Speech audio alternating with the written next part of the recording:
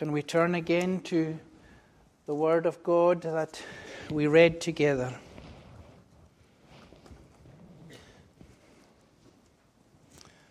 Matthew chapter 2.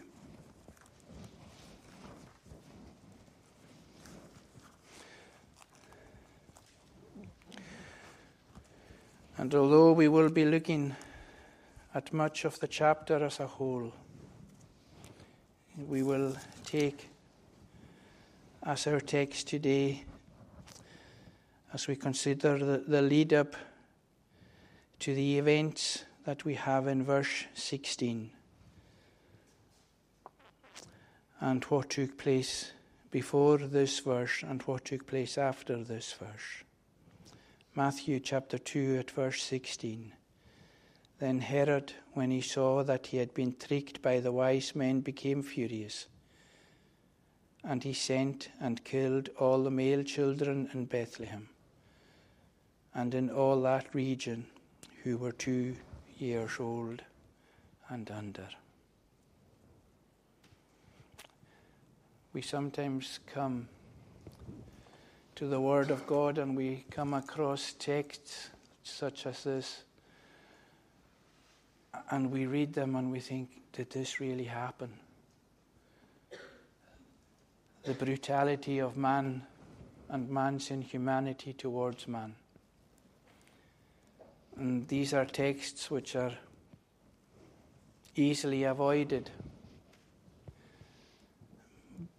but they are in the Word, and we must bring them to our people's attention.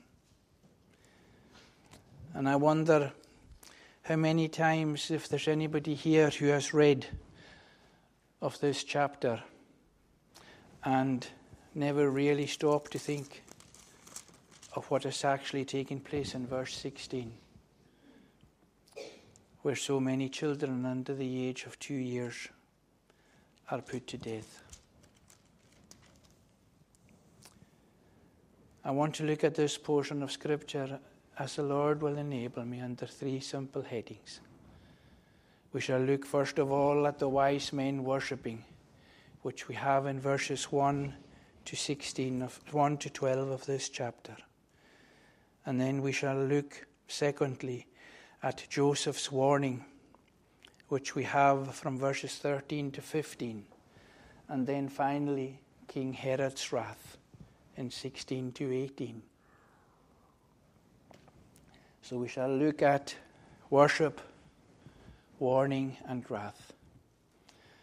And as we do that, I do want to make it perfectly clear that despite the fact that we spoke to the children about Christmas a few moments ago, this is not in any way meant to be a pre-Christmas address.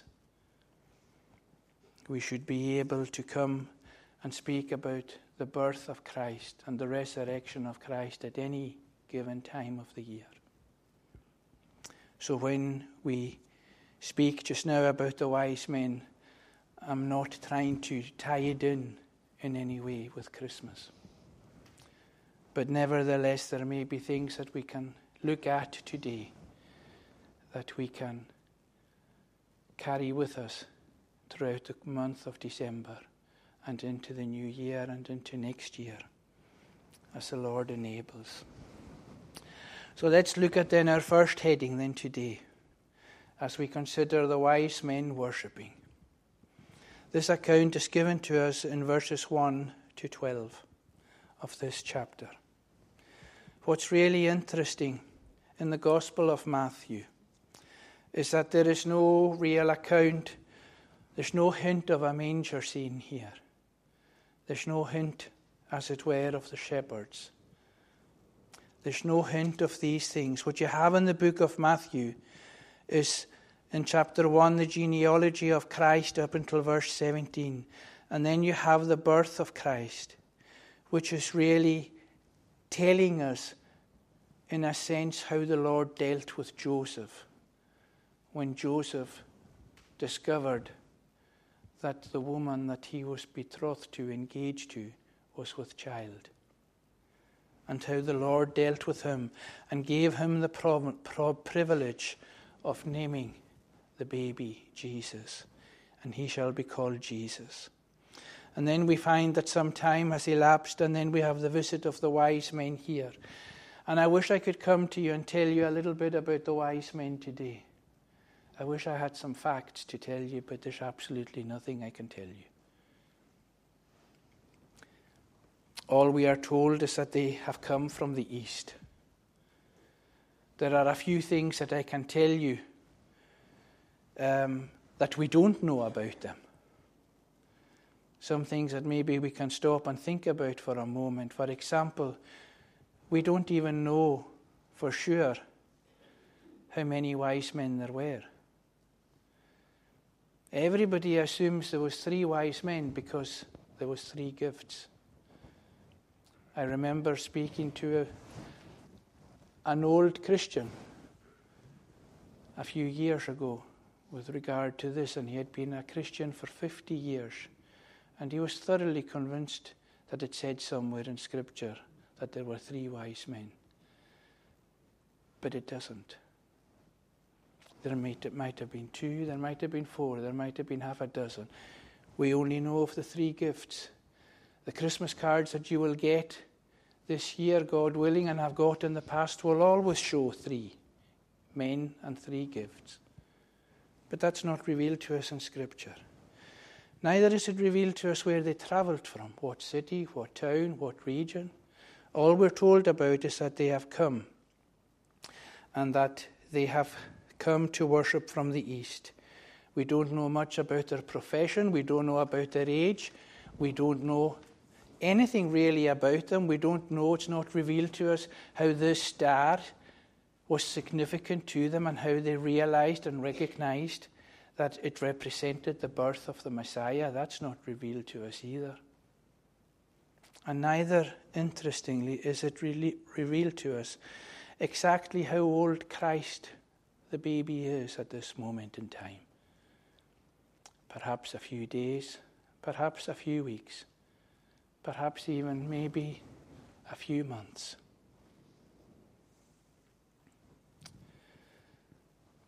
The wise men are well worth spending a little bit of time on, despite the fact that we don't know an awful lot about them. These men, they were a group of scholars, and they were what we would call astrologers. They were not people who were caught up in mystics and in magic. They were people who studied the stars. They were people who believed that they could foretell and receive guidance from the stars. They were people who studied the stars as proof of God's existence. And without a shadow of a doubt, somehow or other, this star that the Lord Almighty had created was used in a significant way at the birth of Christ, at the time when Christ was a baby, to guide these wise men to him. In Psalm 19 and in verse 1, there is much written in the Word of God about the stars. But the psalmist says in verse 19, "The heavens declare the glory of God, and the sky above proclaims his handiwork.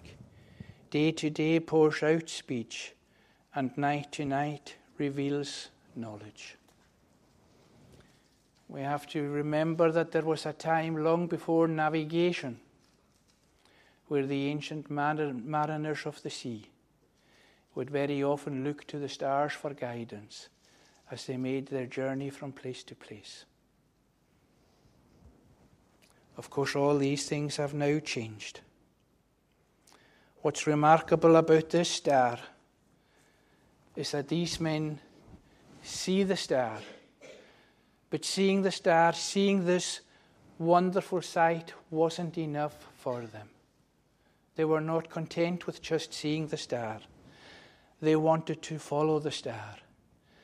Their desire was not just to look at the star. Their desire was to go to meet the baby and to worship him. And that is why they bring the gifts of gold, frankincense, and myrrh. And my friends, as we think of that today, does that not remind us, even today in 2022, does that not remind us, and is the Lord not saying to us simply that it is not enough just to know about Jesus? Head knowledge is not enough of Jesus. We have to go and seek him until we find him. Everybody that you have ever known and loved, every Christian that you have ever sat with, who was in your own home, in your own congregation, they all became Christians. They all trusted in Christ. But there came a day when hearing about him was not enough. They had to go to the place where he was to be found and to seek him and to worship him. Is that not our experience today as Christians in here today? Head knowledge is not enough. J.C. Ryle says a wonderful quote with regard to these men. He says this: "We read of no greater faith than this in the whole volume of the Bible. It is a faith that deserves to be placed side by side with that of the penitent thief. The thief saw one dying the death of the malefactor, and yet prayed to him and called him Lord. The wise men saw a young baby on the lap of a poor woman, and yet they worshipped him and confessed that he was Christ." This is the kind of faith that God delights to honor. He goes on to say, "Let us not be ashamed to believe in Jesus and to confess him, though all around us remains careless and unbelieving. Have we not found 1,000-fold more evidence than these wise men had to make us believe that Jesus is the Christ? Beyond doubt we have. Yet, where is our faith?" Well, my friends, do you have this faith in this Christ today? We read of somebody here in this portion of Scripture who wanted to come and worship him. And he was the king. He was King Herod. And there are many things that we learn about this man from history, and none of them are good. King Herod was known as Herod the Great for his loyalty to Rome. He was somebody who became king. He came into the throne in the year 43 BC. 43 years before Christ was born, he was the king. Can you imagine how untouchable he must have felt after 43 years? And in these years he had 10 wives, and he had many children. And he had a reputation for being most cruel. And at the end of the reign, at the time when his reign is coming to an end, it is at this time that these wise men are coming into the picture, some 43 years later, to come and worship Christ. And then we read incredibly, it's an incredible chapter, this, because we read in verse 3 that King Herod was troubled. And you see, when King Herod is troubled, it's not just him that's troubled. The verse tells us, and all Jerusalem with him. When the king was troubled, it was like the domino effect. When he was suffering, all the people would be suffering. And there are no doubt reasons as to why he was troubled. He was troubled because he would have known within himself that he was not the rightful heir to the throne of David, despite the fact that he was king for 43 years. And he was obviously somebody as well. When we read history, we find that he was insanely suspicious of people. He trusted nobody at all, this king. He didn't even trust his own family. So much that one Bible commentator says this about him. King Herod had one terrible flaw in his character, and that was he was insanely suspicious. He had always been suspicious, and the older that he grew, the more suspicious he became, until in old age when someone said of him that he was a murderous old man. If he suspected anyone as a rival to his power, that person was promptly eliminated. Now listen to this. He murdered his own wife Miriam and her mother Alexandria. He killed his eldest son Antipater and his other two sons Alexander and Aristobulus. They were all assassinated by him because of his jealousy and because of his insecurities. Augustus, the Roman emperor, said of King Herod at one time, it was safer to be King Herod's pig than King Herod's son. That gives you an idea and a description of the kind of man this king was. And the last thing he wanted to do, knowing that, hearing about the birth of Christ, the last thing he wanted to do was to find that the religious Jewish people at that time were going to gather around the throne, to gather around the place where Christ was to be born and had been born, and look upon him as the expected and the coming Messiah. Even this king knew that the Messiah was going to be born. So what you actually find is that this king is unsettled and this king is rattled at the news of a baby being born. And this baby being born, it upsets him so much that in some way he is reaching the point of thinking to himself that this baby being born is going to remove him and have the authority to remove him from position and to remove him from the pleasure and the power that he has had for the last 43 years.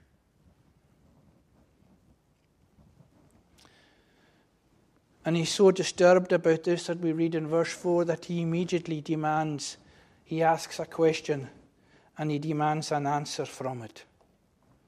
And his question in verse 4, when he assembles the chief priests and the scribes, is where Christ is to be born. And he's told in Bethlehem of Judah, for that is where it has been prophesied by the prophet. And this is something that was prophesied in the Old Testament days, in the days of Micah. In Micah chapter 5 and in verse 2, we read of the ruler to be born in Bethlehem. But you, O Bethlehem, who are too little to be among the clans of Judah, for you shall come forth for me, one who is to be ruler of Israel, whose coming forth is from old, from ancient days. It's remarkable, isn't it, that the chief priests and these people that were the scribes, that were part of the Sanhedrin, that were people that ought to have been waiting for the news of the birth of Christ and expecting the birth of Christ, knowing where Christ was to be born, they were unmoved, they were unconcerned. They really weren't watching and waiting for Christ to be born. And yet these were the people who had the Scriptures. These were the people who were trained in the Scriptures. And yet when Christ was born, it's almost as if they were unmoved. They cared not to seek him. And I wonder, is that any of us today? As we reflect upon many years of hearing of the Word and the Word of God, and the many times we heard of Christ being born, and the many times we have heard of Christ being crucified. And yet can it be that there is somebody in here today still unmoved to seek the Lord? These were people who would have had the ability to point people to the Saviour. But they would not worship the Saviour themselves. Again, telling us and showing us that head knowledge is not saving knowledge. And you know, when you think of it really over the years, nothing really changes. You could go to many parts of Scotland today, and you could go into many churches today, and you could hear many people in a pulpit preaching today. And yet they are not the Lord's people. And they care not for the Lord. It is but a job for men and women. Unconcerned. They point people to the Saviour, but they don't know the Saviour themselves. Oh, how you should give thanks to the Lord for your minister. And how we should give thanks to the Lord for all the ministers of our island. At whatever church, whatever denomination we go into in our island, we will hear the gospel. Maybe presented in a different ways in different congregations, but still the gospel by men who love the Lord. And so he hatches the plan, the king. And you find that the king in verse 7, he summons these wise men secretly. Of course, it has to be secretly, because he needs help. He wants more enlightenment as to where and how old this child is. And so the king is on a mission. And he calls upon these men, these astrologers, exactly in the same way as King Belteshazzar and King Nebuchadnezzar would have done in the days of old in the book of Daniel. And he has now discovered from them what town, the town where Christ is to be born. But now he wants more information. And the information that he wants to find out is at what point exactly, how long ago it was that this star first appeared to them. And what he's trying to do here is work out the exact age of Christ. So he sends them to find out really and truly if this is the Messiah, if this is the Christ. And he tells them to go to where the Christ is, and then to come and to return to him with news of how old Christ is and where Christ is, so that he himself can also go and worship the Lord. That's the words that he says. Go and search diligently for the child, and when you have found him, bring me word that I too may come and worship him. Oh, but my friends, the devil is at work here. Because what you have here is what we would give the title of our sermon today. It is the first plot in this world to destroy Christ. And from the time Christ's public ministry began, there were many plots to kill him. But this is the first one. And he can't even talk. And he can't even crawl. And he can't even walk. And yet there is a plan set in motion by this king to destroy Jesus Christ the babe, so that in no way this babe will dethrone him and take away from him his power and his pleasures. He promises to worship Christ, but ultimately he intends to destroy Christ. What this man is actually doing is that he is saying that his intention is to defeat God. And that is why we have just finished singing these words in Psalm 2. What does the Lord say? What does the Lord think? When we as mere mortals and we as mere men seek to change his rule and seek to change what the Lord has already decreed. He that sits in the heavens shall laugh. The Lord shall scorn them all. we've just finished singing these words. Here is King Herod's plan being put together. But look at what the Lord is thinking of it all. He laughs in heaven. And he says to them, bring me the information that I may too come and worship him. My friends, does this not remind us of the kiss of Judas? That we find as another plot, as another plan, in later life, 33 years later on, is hatched to kill our Saviour. The king has no faith in the Christ, no faith in this little baby. But what's remarkable as we read this is that he has full faith in these wise men. He has full faith that not only that they will find the Christ, but that they will also come back to him with all the information that he needs.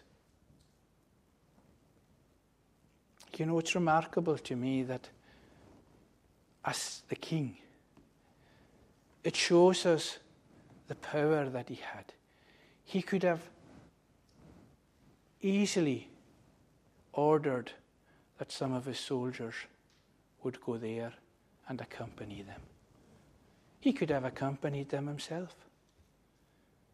He could even have stayed behind in the distance and almost spied upon them in order that he would get close to Christ, to kill Christ. But he's fully convinced that these men are going to come back and that these men are going to give him all the information that he needs in order that his plan will come together. He sends these men out on this errand, ultimately thinking that he's going to make fools of them. But little does he know and little does he realize that in the big picture, God himself is going to make him, the king himself, a fool. Because the Lord is in control of this situation. In verse 9 we read, after listening to the king, they went on their way, and behold, the star that they had seen, when it rose, went before them until they came to rest over the place where the child was. And in these words you see a divine guidance from the Lord. And you also see a divine presence from the Lord. And then you see in verse 12 that the Lord's divine protection. And being warned in a dream not to return to Herod, they departed to their own country by another way. These wise men, we have to say, and we're not to assume that they were obedient to the king. They were not carrying out the king's orders. They were going to worship Christ for themselves. They were going to worship Christ because it was their heart's desire to worship Christ. It was that the king had summoned them in order that he could put his plan together. So there you have the king's plan. But what about God's plan? God in his wisdom is now at this point from verse 12 onwards revealing to us how he is in control of the situation. And he warns Joseph in a dream to go to his own country in another way. You know, my friends, obedience isn't always easy. But here you have a man who's totally obedient, as the Lord in his mercy speaks to him in a dream, and he chooses to go in another direction. And I wonder, can we apply that to ourselves too? You know, when the time comes and Christ challenges us with the things of eternity, does he not want us to be obedient and to go in another direction? And maybe you were like me for many years, wanting to hold on to the things of this world, wanting to have a foot in both camps, and stalling and stalling and stalling, and constantly saying no to the Lord. I will wait for a more convenient season. I'm amazed that he gave me another opportunity and another opportunity and another opportunity when I said no. But what then of our second heading, Joseph's warning? What can we read from Scripture about that? We read here that for the second time Joseph is spoken to by God in a dream. He has already been spoken to, the Lord has spoken to him in chapter 1 with regard to Mary. And then you see in verse 19, when Herod died, behold, an angel of the Lord appeared to Joseph in a dream. And in verse 22, being warned in a dream, he withdrew to the district of Galilee. 2 chapters, 4 dreams, 4 times the Lord spoke to this godly man. No wonder the Lord gave him the privilege of naming Christ Jesus. What a godly saint this man of God, Joseph, is.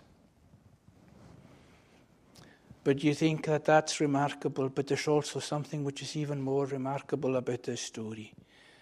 Something that I didn't know about myself really until I started studying into it. But history tells us that in years gone by, it was always the way, even at the time of the birth of Christ, that when times of peril or persecution came for the Jewish people, that they sought refuge in Egypt. And when they got to Egypt, there were colonies of Jews within Egypt. And so when Mary and Joseph and Christ the baby eventually go to this city of Egypt, they are not there alone. They will be there amongst many other Jewish people who for many, many years took refuge in this place in Egypt. And this is showing us that God is a great provider for his own people. And God reveals to Joseph what to do by night to flee and to leave. But you know what's remarkable about this 90-mile journey that they had to make? To leave from where they were to get to the Egyptian border from Bethlehem.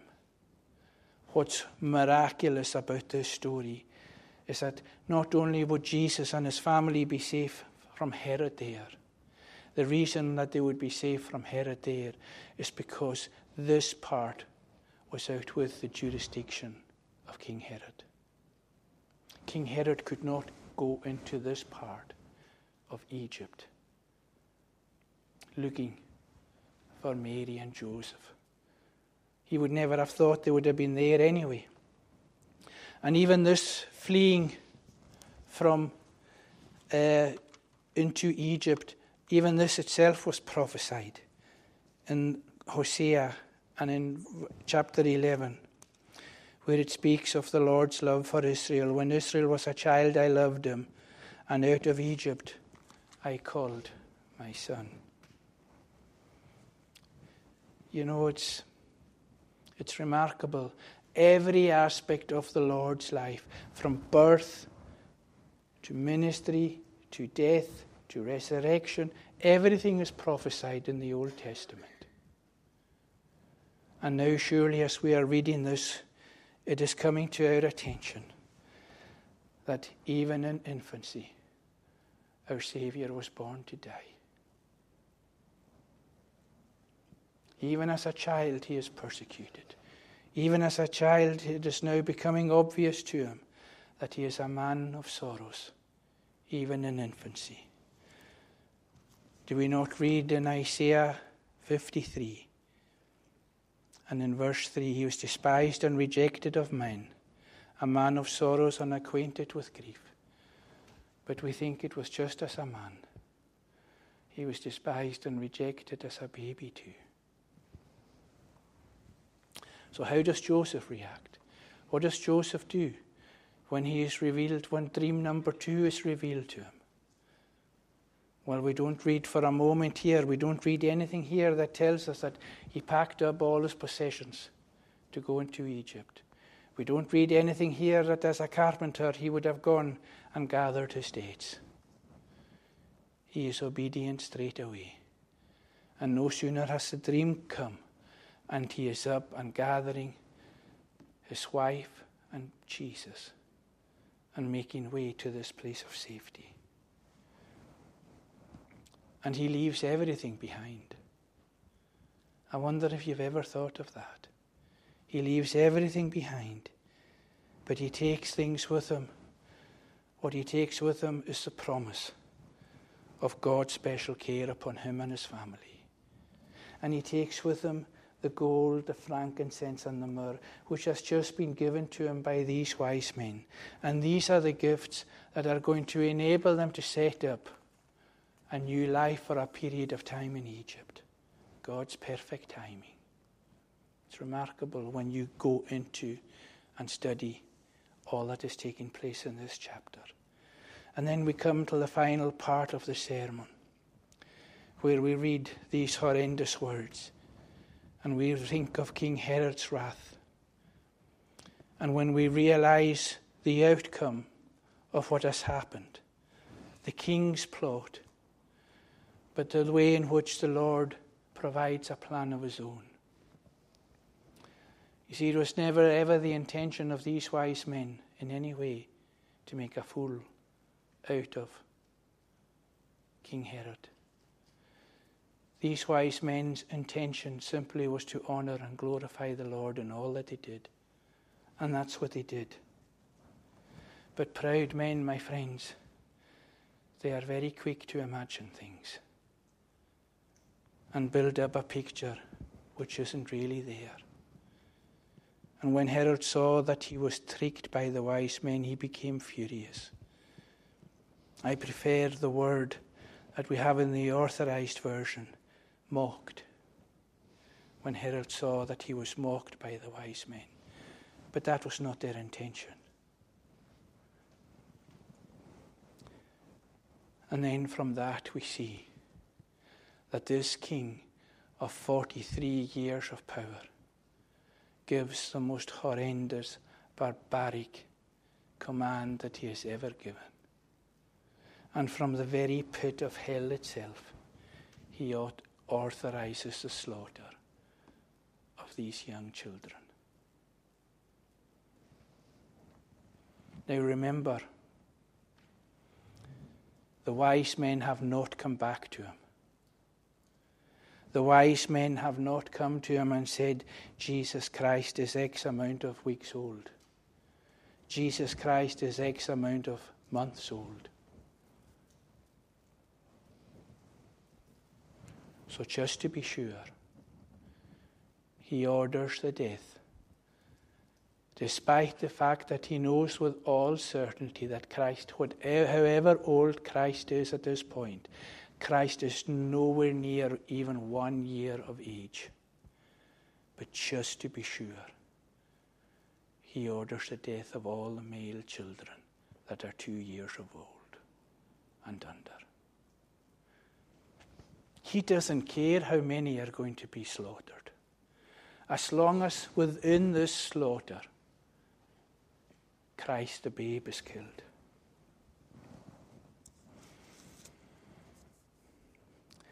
And notice, it's not just all the male children in Bethlehem that he summons, but also in the region, and in all the regions round about in verse 16. Now you picture the scene, if you can. I know that there are many, many, many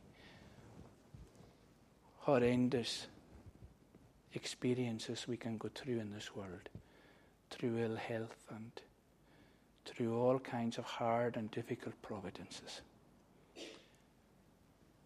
And I might be wrong in this, but I don't think I am. And I hope it will never be my cup. But I don't think there's any providence in this world as hard as losing a child. And I hope I'm not offending or hurting anyone by saying that in here. Now it is one thing, my friends, to lose a child of any age, through sickness or ill health or an accident at work or a car accident or anything like that. That's one thing, and that's horrendous enough. But you imagine soldiers bursting into your home, grabbing your child, knowing it was not the Christ, and slaughtering that child in front of your eyes. That is the command of King Herod. And that's what everybody forgets about when we all think about Christmas and all these things. Nobody remembers this massacre.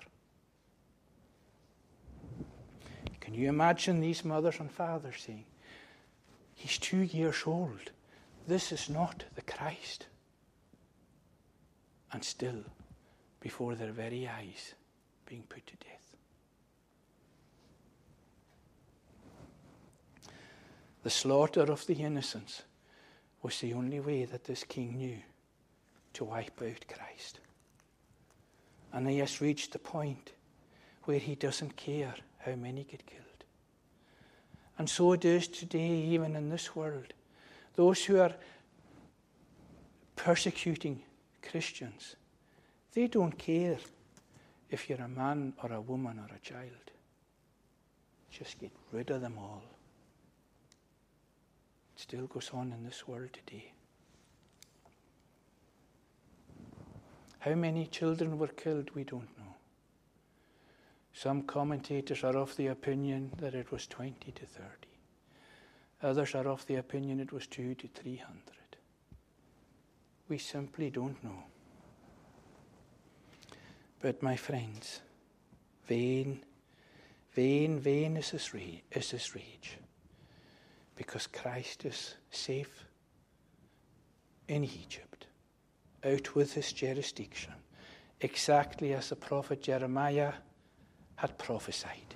And you find these words in verse 18, a voice that was heard in Ramah, weeping and loud lamentation, Rachel weeping for her children. She refused to be comforted because they are no more. Yes, this blessed baby will surely die.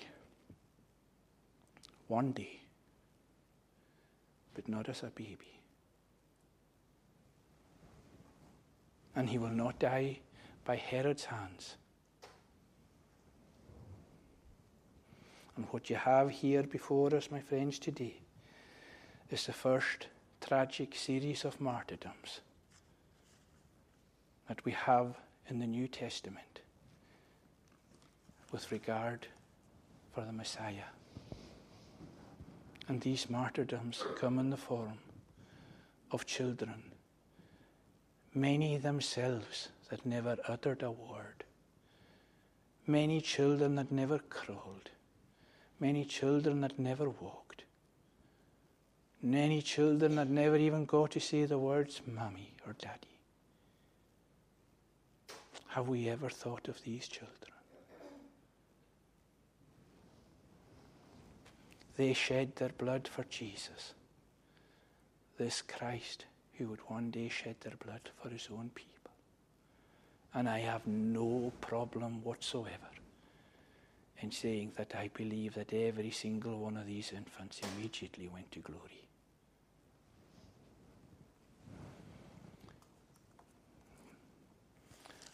What does martyrdom mean to us today? Do we remember the persecuted Christians? Does it mean anything to us? The Lord came into my life in 1991, and I don't think I ever prayed for persecuted Christians until 1999. For one reason or another, I never seemed to hear anything about it. Church didn't seem to be concerned about it. We never heard the stories. We were never encouraged to pray about them. I wonder, has that changed now? But as our time comes to an end, my friends, we read in verse 19 that Herod died And Herod died, and he never met Jesus Christ in this world. But oh my word, he met him in the judgment.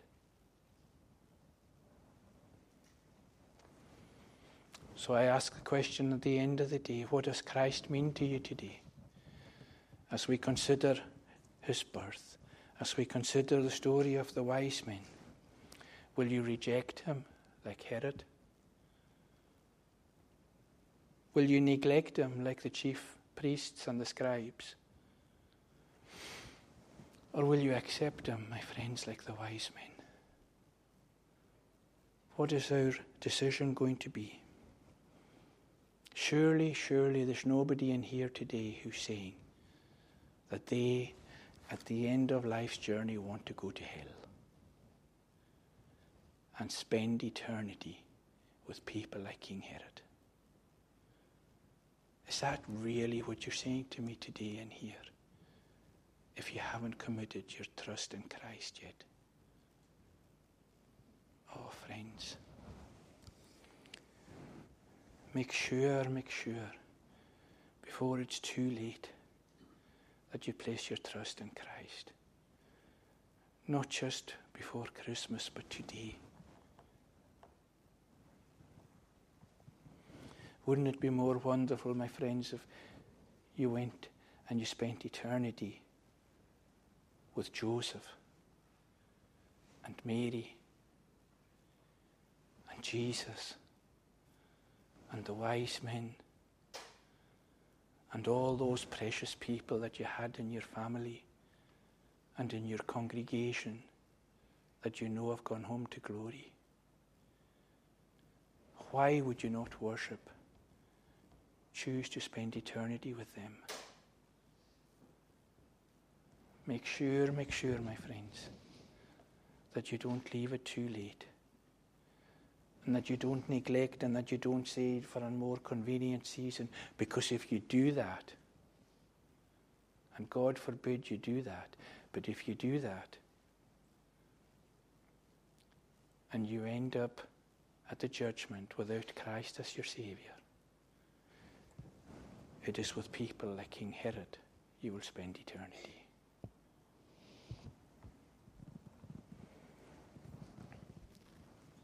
May it be that as we all walk out of here today, may it be that we walk out that door and we say today, for me to live as Christ and to die as gain. Please, my friends, whatever plans you have for the next few weeks, make sure that seeking Christ is a priority. Amen. May the Lord bless to us that portion, these thoughts from his own holy word. We shall sing in conclusion again in Psalm 2. And we shall sing the last part of this psalm, Psalm 2 at verse 8.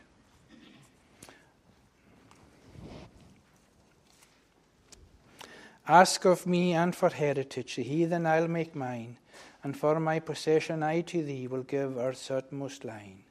Down to the end of verse mark 12. Kiss ye the Son, lest in his ire ye perish in his way.